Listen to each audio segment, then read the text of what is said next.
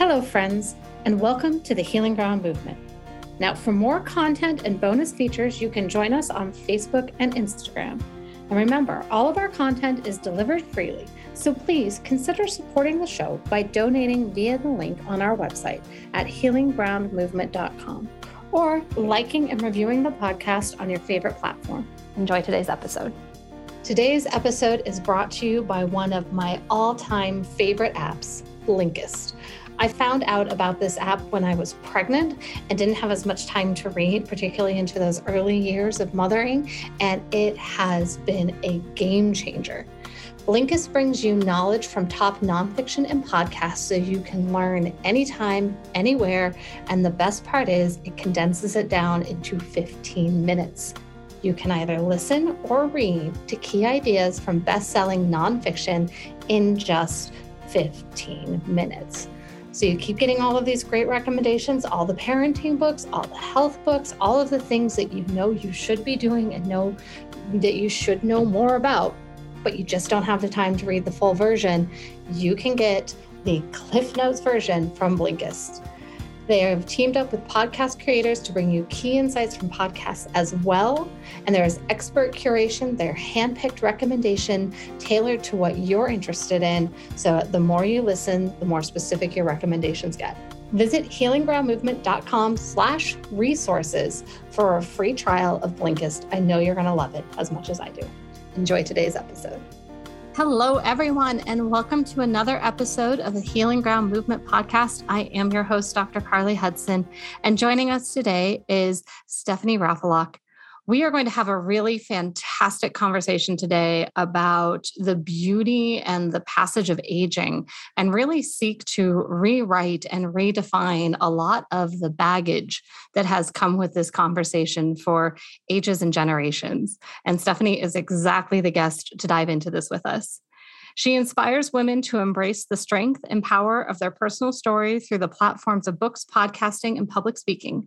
She is the author of Creatrix Rising, Unlocking the Power of Midlife Women, as well as the award-winning book, A Delightful Little Book on Aging. And we're going to talk quite a little bit about the delightful little aspect of aging, as well as what is Creatrix and why is it rising? So Stephanie, thank you so much for joining us today. Thanks for having me. So appreciate you bringing your wisdom and bringing a conversation to the forefront that I know I have very often with my patients and my family members about the idea of historically the burden of aging and perhaps a new way that we could look at that, which is really the gift of coming into another cycle of life and the real beauty in that. What got you started on doing this kind of work? Well, I was writing a lot at the time. When I retired, I went into the writing life, and the blogs that were publishing my stuff were blogs like, 60andme.com, boomster.com. And I got a lot of, when you're blogging, you get a lot of feedback from people. And what I discovered was that there were a whole generation of women who were not going gently into that good night and actually took offense to being seen as insignificant, irrelevant, or used up. And so that's what got me to start writing about it and examine how we look at ourselves as we age, how the world sees us as we age, and aging, especially aging women, are one of the last bastions of political incorrectness. You can still be a late night TV host and make jokes where, if you're over 70, you're the punchline. Mm-hmm.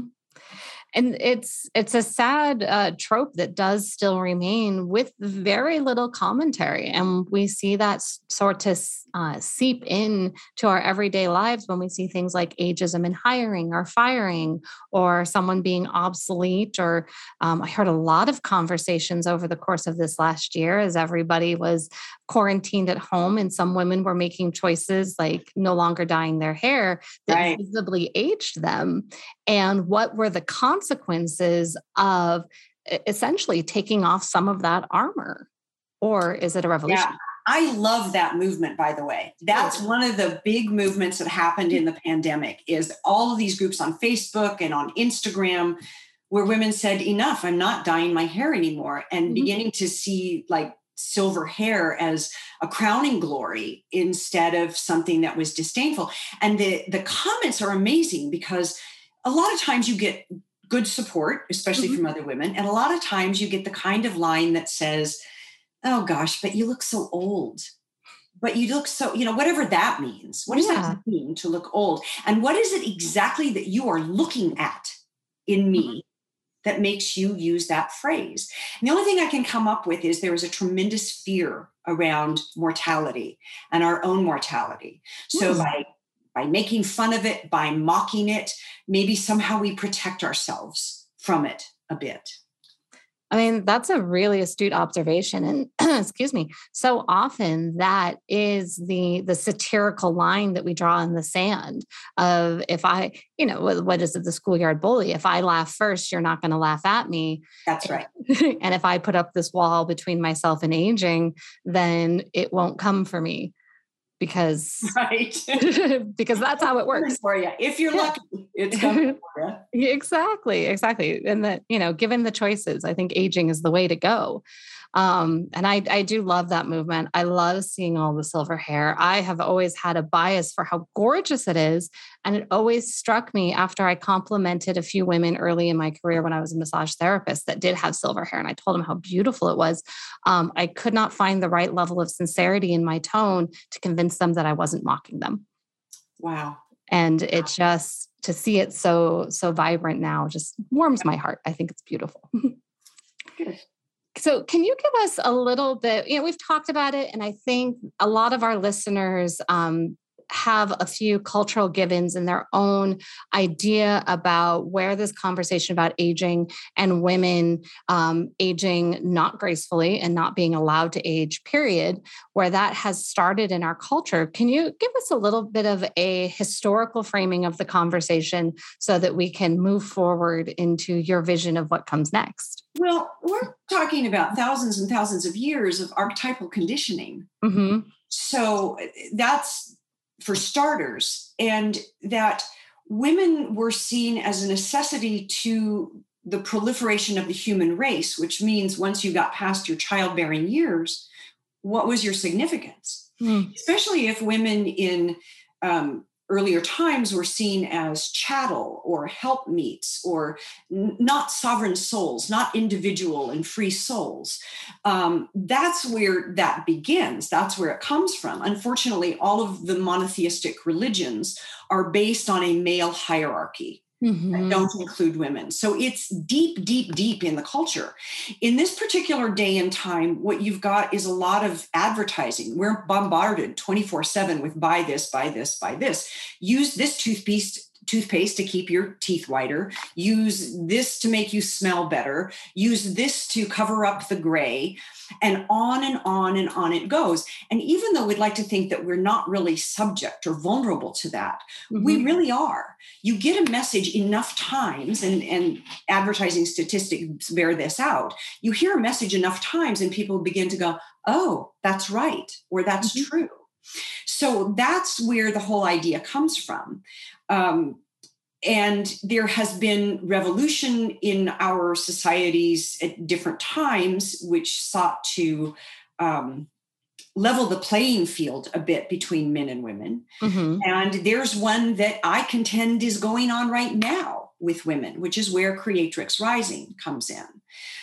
For a long time, the archetypes that women have as they age have been limited to crone and hag. Crone is a word that entered the lexicon in the 1300s, and it means disagreeable old woman. And I don't know very many women that really want that title. That's on the one hand. On the other hand, if you don't have another word, I have to give kudos to those groups that tried to re-embrace that word and say, well, let's make it mean something else. It doesn't mean something else. It started out with baggage, but I have to give kudos to those women that at least tried to make that something better about aging. And I forgot where this was going. I'm Well, so sorry. and that's fine. And I think it's a great place to interject and think about, even in the lack of better words, of better languaging that came from now centuries of, as you're talking about this patriarchal male hierarchy, where women's wisdom was unnecessary and, crazy or whatever else, undesirable, all of these pieces. So in that lack of language, the desire to have meaning, the desire to have purpose, all of these things that we know drive the human condition in happiness and longevity and community, is being with purpose and being with a place. One way or another, we as women are going to try and claim it, are going to try and get there. This is the thing about menopausal brain, by the way, is eventually, if you just relax, it will come back to you what you were saying. Yep. But so these archetypes of crone and hag were what women had. Now, if you'll notice that men had a different archetype. Mm-hmm. Men who age get archetypes like sage and wizard, and things that move from the warrior archetype to the elder archetype. Mm-hmm. So creatrix is a word that my editor pointed out to me. I actually thought she had made it up, but she hadn't. Turns out it's a real word. And creatrix means a woman who makes things. It is uniquely a feminine word. And when I say feminine and masculine, I'm not talking about gender. I'm talking about qualities. Mm-hmm. So creatrix is a feminine word that comes from the three Greek fates, the spinner, the weaver, and the cutter. And the weaver, of course, is the creatrix, a woman who makes things. So creatrix rising postulates that the word creatrix could replace the word crone, because there is a reason that Mother Nature keeps us alive past our our childbearing years. Mm-hmm. And one of those reasons is to tap into that wisdom that makes us an elder. And I think the bridge from that, from motherhood years to the creatrix years, is menopause. There's a lot that shifts physically, psychologically, spiritually for a woman. Mm-hmm. During that time. So the idea of creatrix rising is the rising up of this new archetype that we're embodying. And there were 3 events that happened just in the last few years that really made me see that there is a collective shift that's going on. The first event was the Women's March of 2017, which was such a unifying moment for women. And it wasn't just women. It wasn't like an old feminists march. It was a march that had husbands and fathers and grandfathers and sons, older women, younger women, everyone marching together. It was a great unifying moment. The following year in 2018, we had more women over the age of 50 run for local, state, and national office than ever before in our country's history. And the third thing that happened was the #MeToo movement, which unburdened hundreds of thousands of women who had carried that dirty little secret for decades. Mm-hmm. So those things are what made me look at the fact that there is a collective shift going on, that this is, in fact, a revolution of the heart, because what women bring to the table in leadership and power is different than what men bring to the table in terms of leadership and power. Ours is a much more cooperative model as opposed to a competitive model. Mm-hmm. And I'm not going to sort out and say, well, one is therefore better than the other, but I will say that one balances the other. When you've got a sense of cooperation in the room, as well as a sense of competition, you get a greater benefit if you have the balance of both. Absolutely. And I think that is the piece, especially as you talked about, just mentioned briefly, that when you talk about feminine, masculine, you're not talking about, gendered or sexuality. We all as individuals have a balance of both of those qualities within ourselves. And we need that. We could certainly see, and I think there are tropes of women, not kind ones, where we talk about that cooperative nature sort of disintegrating into too much accommodation and not enough movement forward, in the same way that we see that competitive nature of masculine, I should say, becoming so competitive that, we burn the forest for trying to find a solution. Right. we need both, and we need that balance. And what we see in front of us is a society that is that is incredibly off kilter and incredibly off balanced. Yes, we are going through that time. And some of that, I think, is due to the screen time that we spend, and that our ability to relate to each other heart to heart, human being to human being, is somewhat diminished with screen. Now, I'm very grateful for screen time because I'm here with you today. That's kind of the magic of the internet. I've certainly stayed in touch with my family during COVID through screen.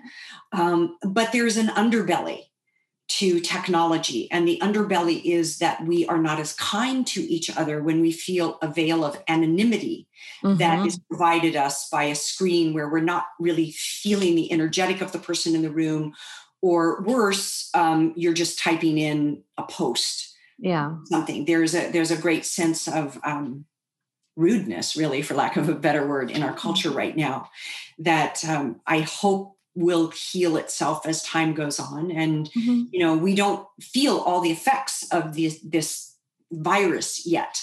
And I don't mean that in the sense of the virus itself, but there have been a lot of changes in the last year and a half. And what those changes mean to us are going to be revealed more and more as time goes on. But I wonder about the screen time thing, because I think everyone's a little bit zoomed out, I agree. And I see it. And I think this conversation started with a nice element to, we're not necessarily, I would imagine throughout this, going to be saying something is right or wrong. We are observing what is, and what is in the balance of, what is functional. And to a certain degree, having Zoom, having the computer, having members of the patriarchy, all of these things are functional needs. However, done in an extreme and without balance of community and cooperative, and then that maternal side as well, we find off balance. And there is that underbelly, there is that shadow side of the too much. And I kind of thought about the screen time at the beginning of the pandemic of, kind of an old story of, if your mom catches you smoking a cigarette out behind the barn, make you finish the pack. And now do you want another one? And I think we're all just ODing on technology a little bit in a way that takes it out of a subtle buzz of discomfort to I cannot have another Zoom meeting today. I need to see a person. And we can now name that need because we have had to face the problem for so long. Well, and I think that, the answer is contained within that statement, isn't it? The craving for human contact is so much more than just looking at a picture of someone on a screen. The human contact is that you get kind of an energetic read of people. What you feel in your heart, what you feel in your head when you meet someone. I've felt very blessed these last couple of years because we have a big neighborhood with tons and tons of sidewalks, so we can walk everywhere.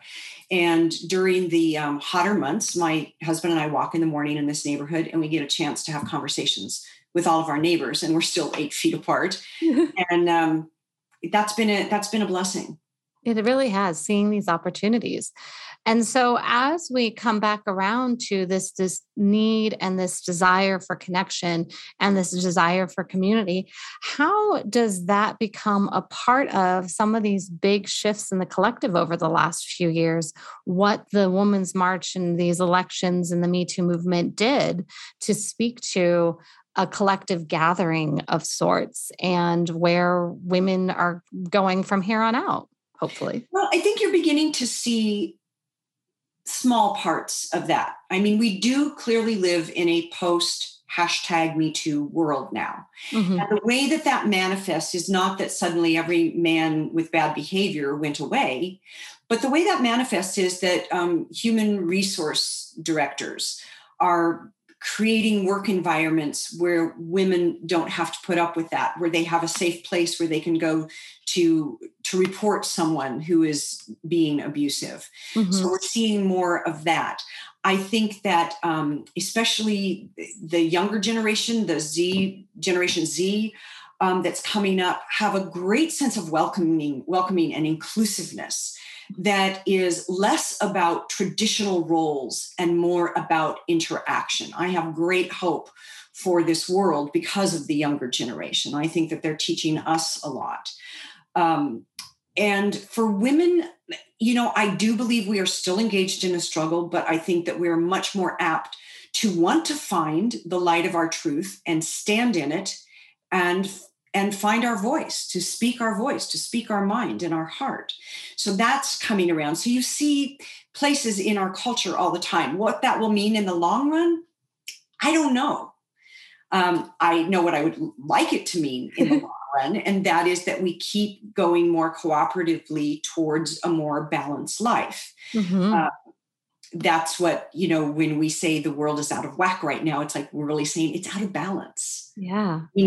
We need the masculine and the feminine. We need to relearn what words like sacrifice mean, that there's a nobility of sacrifice so that we have each other's back.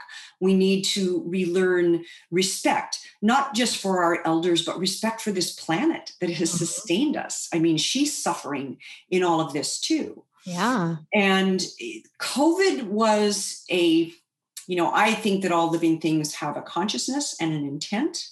And I believe it was the consciousness and the intent of COVID to shine a light, but not a light of illumination, an interrogating light that shows us where things are broken in the society so that we can then address those things. I agree.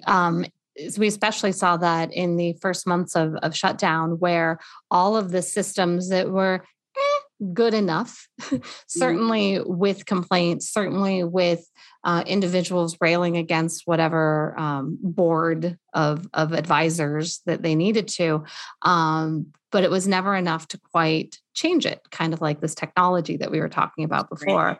And all of the sudden, school systems couldn't pivot and couldn't sustain an amount of stress and care for our unemployed or our houseless individuals, care for our elder community, even the hospital systems themselves. Everything was sort of shown for being held together by duct tape and chewing gum. Yeah. And we have to do a really big overhaul to be able to have resiliency, which to me is a word that I would definitely put within the creatrix, would definitely put within the creative person. There's a resiliency for what can we make of this? What can we do instead of breaking? Yeah. So what are some ways that instead of the crone, we might, as aging women, embody the creatrix? Well, I think that's something that's still unfolding, but you don't have to look too far to see the women around you who are above the age of 50 who make tremendous impact and contribution to this world. Whether you're looking at the late Ruth Bader Ginsburg, or you're looking at an actress and artist like Meryl Streep, or even Reese Witherspoon, who's a little shy of the creatrix years, but still in her mid-40s at this point, and is doing things in Hollywood that 30 years ago women couldn't do. She's choosing her projects and, putting together book clubs that people get interested in a project. She's an amazing creatrix in that way.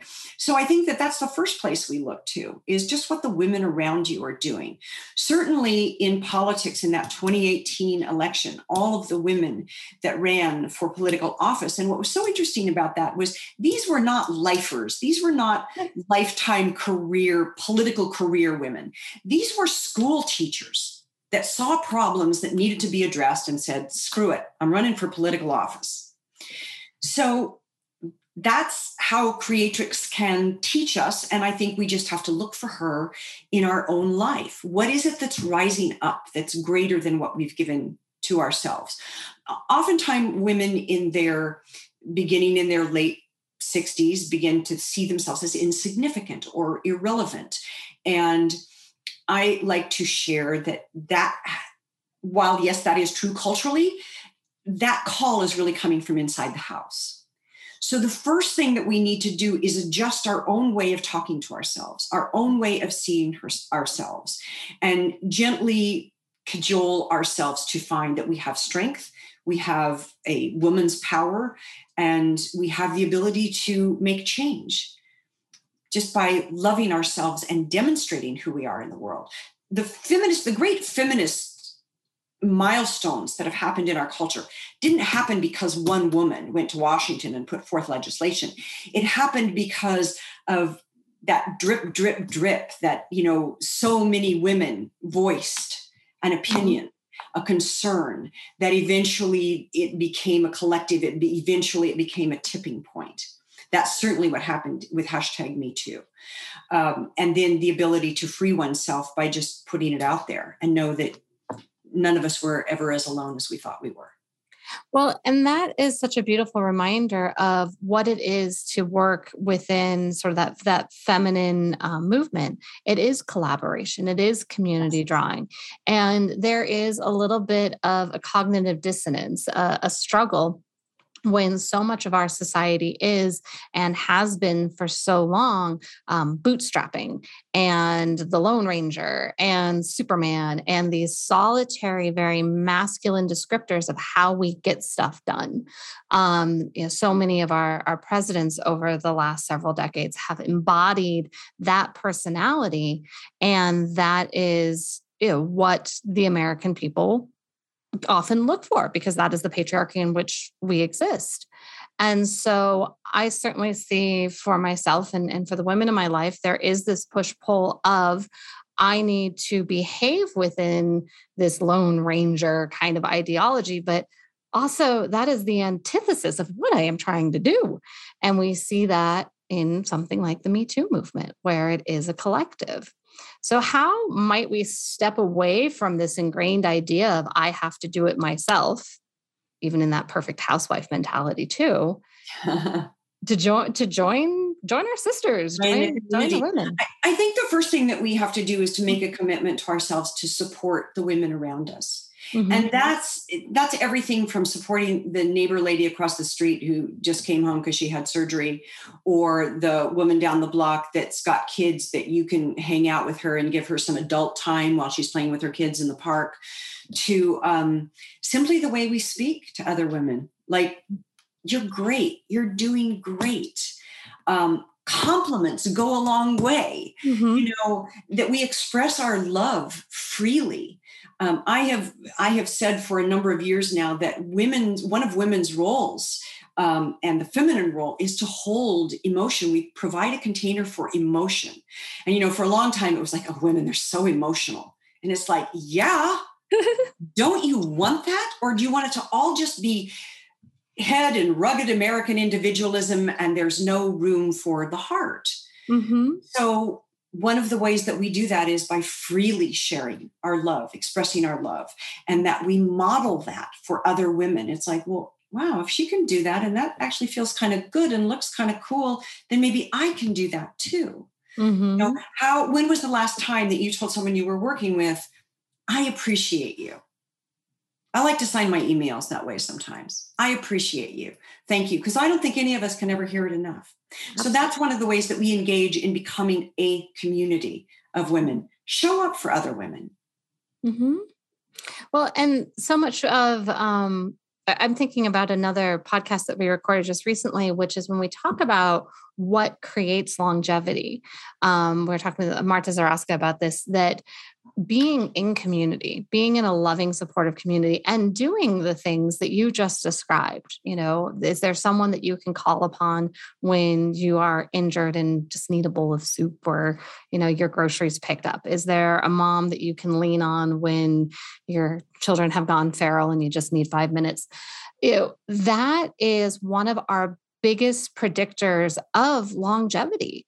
Is, do we exist within community? So in that sense, as women have this community-driven, this feminine desire and this feminine drive, that is what creates our longevity, not just as individuals, but as a little bit as a community, as a species, that we are driving that connectivity. Right. It's like we can't really exist without each other. Yeah. Yeah. We can be individuals, but we also need the collective. It's always the big sloppy and. Mm-hmm. Of masculine and feminine, individualism and community. And so that's a great place to start. How do you enter into your community? Yeah.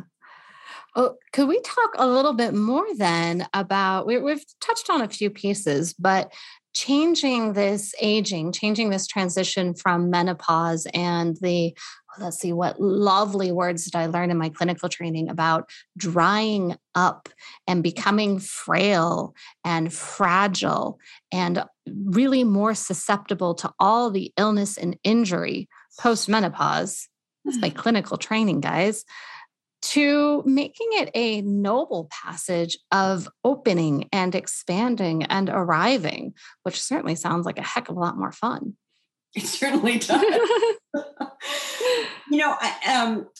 George M. Vaillant was the one of the directors of the Harvard study on aging. And he wrote in his book, Aging Well, that at the end of the day, it was going to be less about your cholesterol numbers and more about your attitude. That's what helped you age well. And I think a lot of that stuff is overblown. I'm not saying that there aren't problems that come with aging. My connective tissue has changed. There are certain activities that I no longer do. But one of the things that happens with aging is this great sense of adaptability. Can't jog anymore? Great. Become a walker. Feel that that's too hard on your body? Great. Become a swimmer. My Pilates classes are filled with women over the age of 60. So I think that, first of all, we have to take a step back and go, it's not a sentence. This is not a sentence, a punishment that now you're old and you're insignificant and you're dried up and I heard a great story this morning. I was talking to a girlfriend of mine from Oregon, and she said, Steph, you're not going to believe it. My mom, her mom is 91. She said, my mom is dating. I said, really? She said, yeah. She lives in this great, kind of senior apartment house. And, it's not really assisted living, but her room, her apartment gets cleaned once a week and she can have meals there if she wants and stuff. And this guy moved in, who I guess is also about 90 or 91. And they have been going out to lunch together. So it's like love is alive at 91, companionship and attraction. So why do we tell ourselves that, we're living longer, but it's really bad? I mean, that's the mixed message. We're living longer. Isn't that great? And it's really bad. Yeah. It almost feels like a punishment that you're going to hang on for what? And I would contend that it's not that bad, that this is actually a really great time to be an older person. That we live in a world that we have more nutraceutical knowledge than ever before. We have some pharmaceutical knowledge that is helpful. We know that exercise and diet actually do contribute your whole life through. This is a good time to be an older person. Joan Chittister, in her book, The Gift of Years, talks about that and says, man, do away with the fear. This idea that you're going to turn 70 and we're all going to get Alzheimer's. That's not the truth. Yes, that some of that exists. But you know what? Some health problems exist in your 20s and 30s and 40s as well. So I think the first thing that has to happen is quit buying the propaganda that, oh my God, it's noon, I'm 70, I need Depends. Somebody go get me one of those life alert things so I can push the button. It's not necessarily the truth. And yes, there will be changes. I'm grateful for having someone that helps me clean my house, because it seems like it's a lot more than it used to be. But I'm also grateful that I'm getting out in the world and moving. And moving's an interesting thing, because if you keep moving, you're constantly entering expansion. Whereas if you get a little too comfortable in that Barca-lounger, that is a contraction. And when you contract physically, the mind and the heart are soon to follow. Absolutely. So keep it moving, which is, by the way, a title of a book by Twyla Tharp, who in her 70s is still choreographing in New York. Keep it moving should be the motto of everyone over the age of 50, for as long as you can, as much as you can. I couldn't agree more. And I think keep it moving should be the human motto. We are here to move. And to that point, and I'm loving, these qualifications that you're bringing up about change. It's this idea that we constantly throughout our life go through changes in what we want to do and what we ask to do. Because even as you're talking about now that you don't run anymore, that doesn't feel good anymore. I'm thinking about my nearly 5-year-old daughter who was bouncing around my house, jumping on a trampoline, jumping onto a pogo stick, and just the whole place was a jungle gym. And I'm watching her thinking, well, I don't want to do that anymore. I mean, I love my biking. I love my yoga. I'm going to go try some new activities soon that I wouldn't have had the coordination to do at her age. I love trying to do things like circus arts and trapeze, and I'm going to go take up jiu-jitsu for the first time and see how that goes. Well, to be continued on that. But she doesn't have the coordination to do those. And I don't have the desire to jump around like, I don't know, a monkey on fire like she is around my house. But at 36, I'm not going, well, it's because I'm old and decrepit. Why does that shift have to be different post-menopause, that I have a different desire, a different energy, and a different coordination of my life to find a new activity, but now it's because I'm old and decrepit? It doesn't make sense. Yeah. And I think that some of the adaptability that happens is the adaptability of necessity. Mm-hmm. So once your connective tissue starts to creak a little bit, you kind of figure out what makes it not creak. Mm-hmm. I will say that one of the great tricks of aging well is that sometimes you wake up with some pain, and the best way to ameliorate that pain is to get up and move. Mm-hmm. A walk, it was like, oh, I forgot my hip was hurting. And your body gets flooded with endorphins and all of that good stuff. So, and I'm not quite sure why we still hang on so tenaciously to the idea that this idea of frailty and decrepitness and dried upness. But I mean, you gave an example. Here it is in your medical training. Mm-hmm. These words, dried up. Mm-hmm. Dried up tissues, frail tissues. Right. So, I'm like I said, I'm here to tell you connective tissue does change. I can tell you. Yeah. At 70 years old, I am kayaking once a week. I am walking 3 miles a day. Mm-hmm. I'm doing some Pilates. My yoga has modified a bit. I do some of my yoga in a chair and some on the floor. There's no reason that you can't keep going. There's just no reason. In fact, you will feel better for it. So my husband had parents that danced for most of their life, and dancing was their exercise, and it kept them young and vibrant. Mm-hmm. And I think that's what we're all looking for, is a kind of vibrancy. Yeah. I will tell you that as one slows down a bit, that kayaking has become a favorite sport of mine, not only because I get good upper body from it, but because I love the moments I take when I'm not paddling and I'm just floating close to shore. Mm-hmm. And I can see the blue heron that has come down to the water's edge to check me out. I can see the rolling hills on the other side of the lake. And there is a contemplative gift that happens when we age. You're not taking care of kids. You're not stressing to take care of a home. And contemplation enters the picture. Spontaneous contemplation, sitting on the back porch and getting lost in clouds. I mean, I think that's the reason nature keeps us alive after motherhood years, is to give us a sense of the infinite spiritual, that we're somehow part of the stardust that's out there, that it's all one, that it's all interconnected. And to be able to reflect upon that in one's older years it's a great gift. Mm-hmm. It's the softening and the peacefulness of the heart. It's finally the calming down of like, wow, I sure put myself through a lot to make life make sense. Mm-hmm. When here in this simplicity, it's just revealed to me. And that's quiet. And that's the wisdom that we have been missing by making women obsolete post-childbirth, is that as we look at And we see it so much in our society as well. Mothers predominantly now the share of household chores and those kind of parenting things is shifting. It's still not 50-50, but it is not as quite as lopsided as it was. Right. But we see now predominantly these mothers trying to do it all and trying to be it all and trying to have that perfection. And in a sense, missing out on the cultural wisdom that comes in that postmenopausal contemplative years of we don't need to be it all. We already are. And everything will flow and come back together.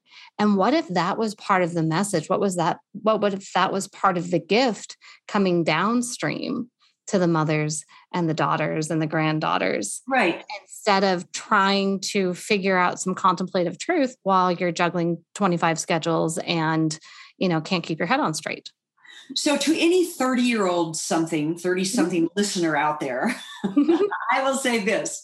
No one ever gets the game completely wired. Life is a process until the day you die. Mm-hmm. I don't like the word woke because it connotes past tense.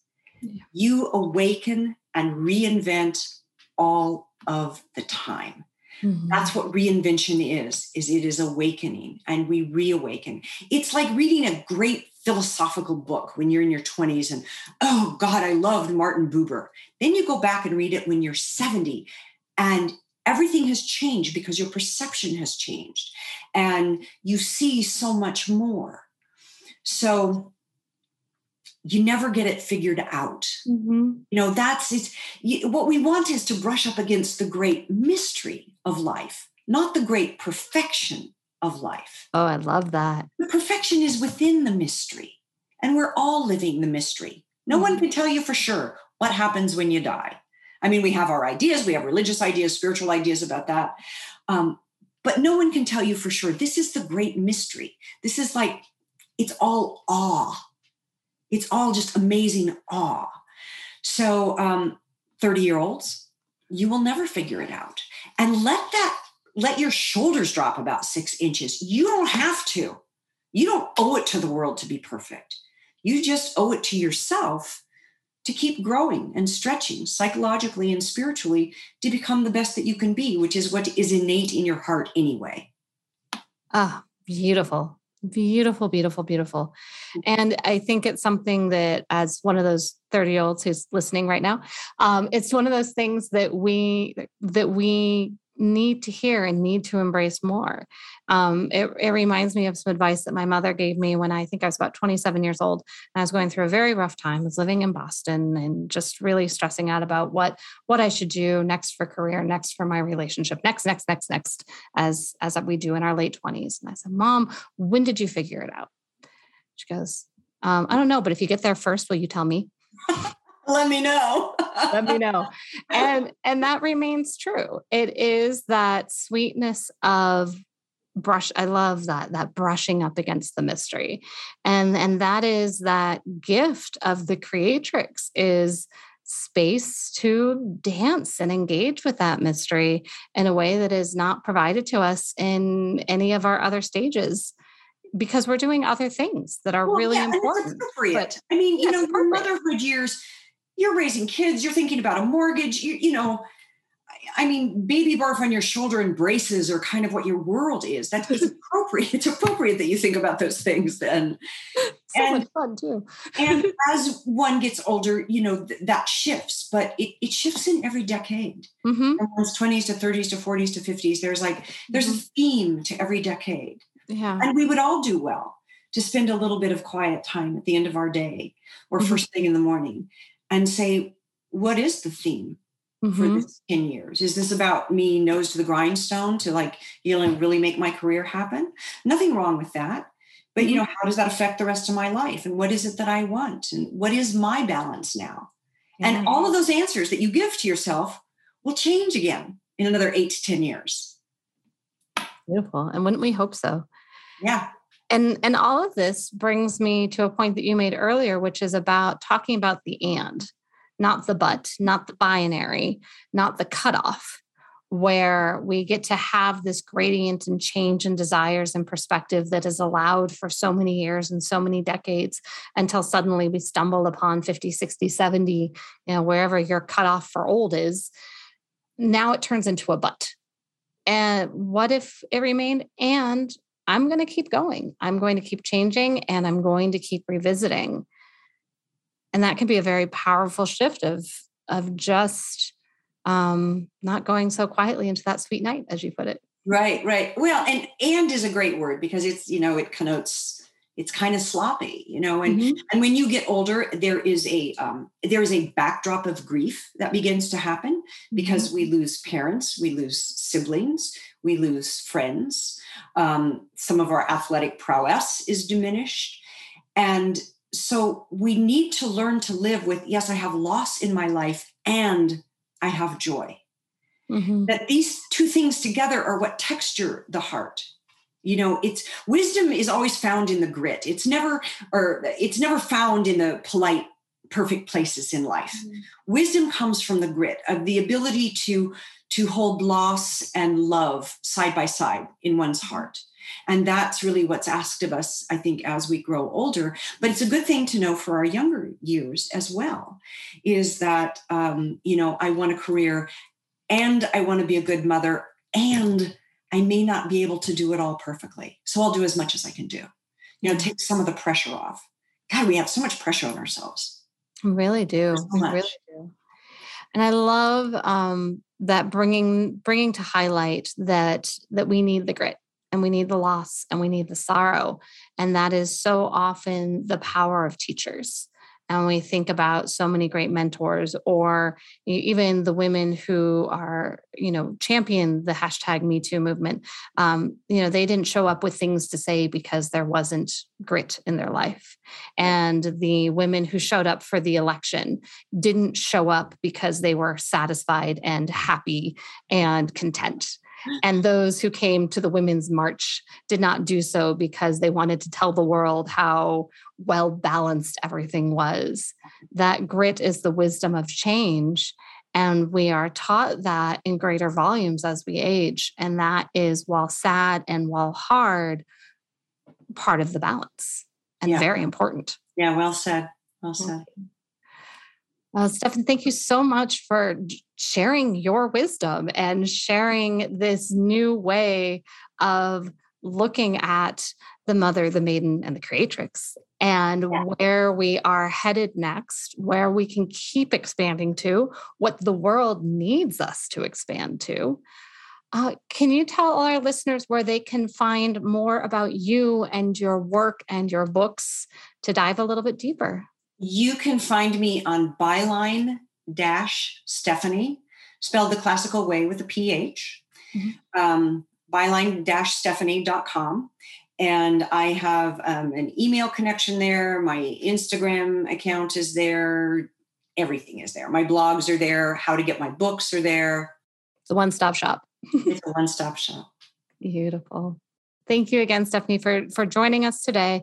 And to all of our listeners, I hope whatever stage in life you are at, whatever you are embodying and wherever you are sneaking up on that mystery, we can do that with expansion. We can do that with the idea of and, as well as a purpose within our community. So reach out to each other a little bit more.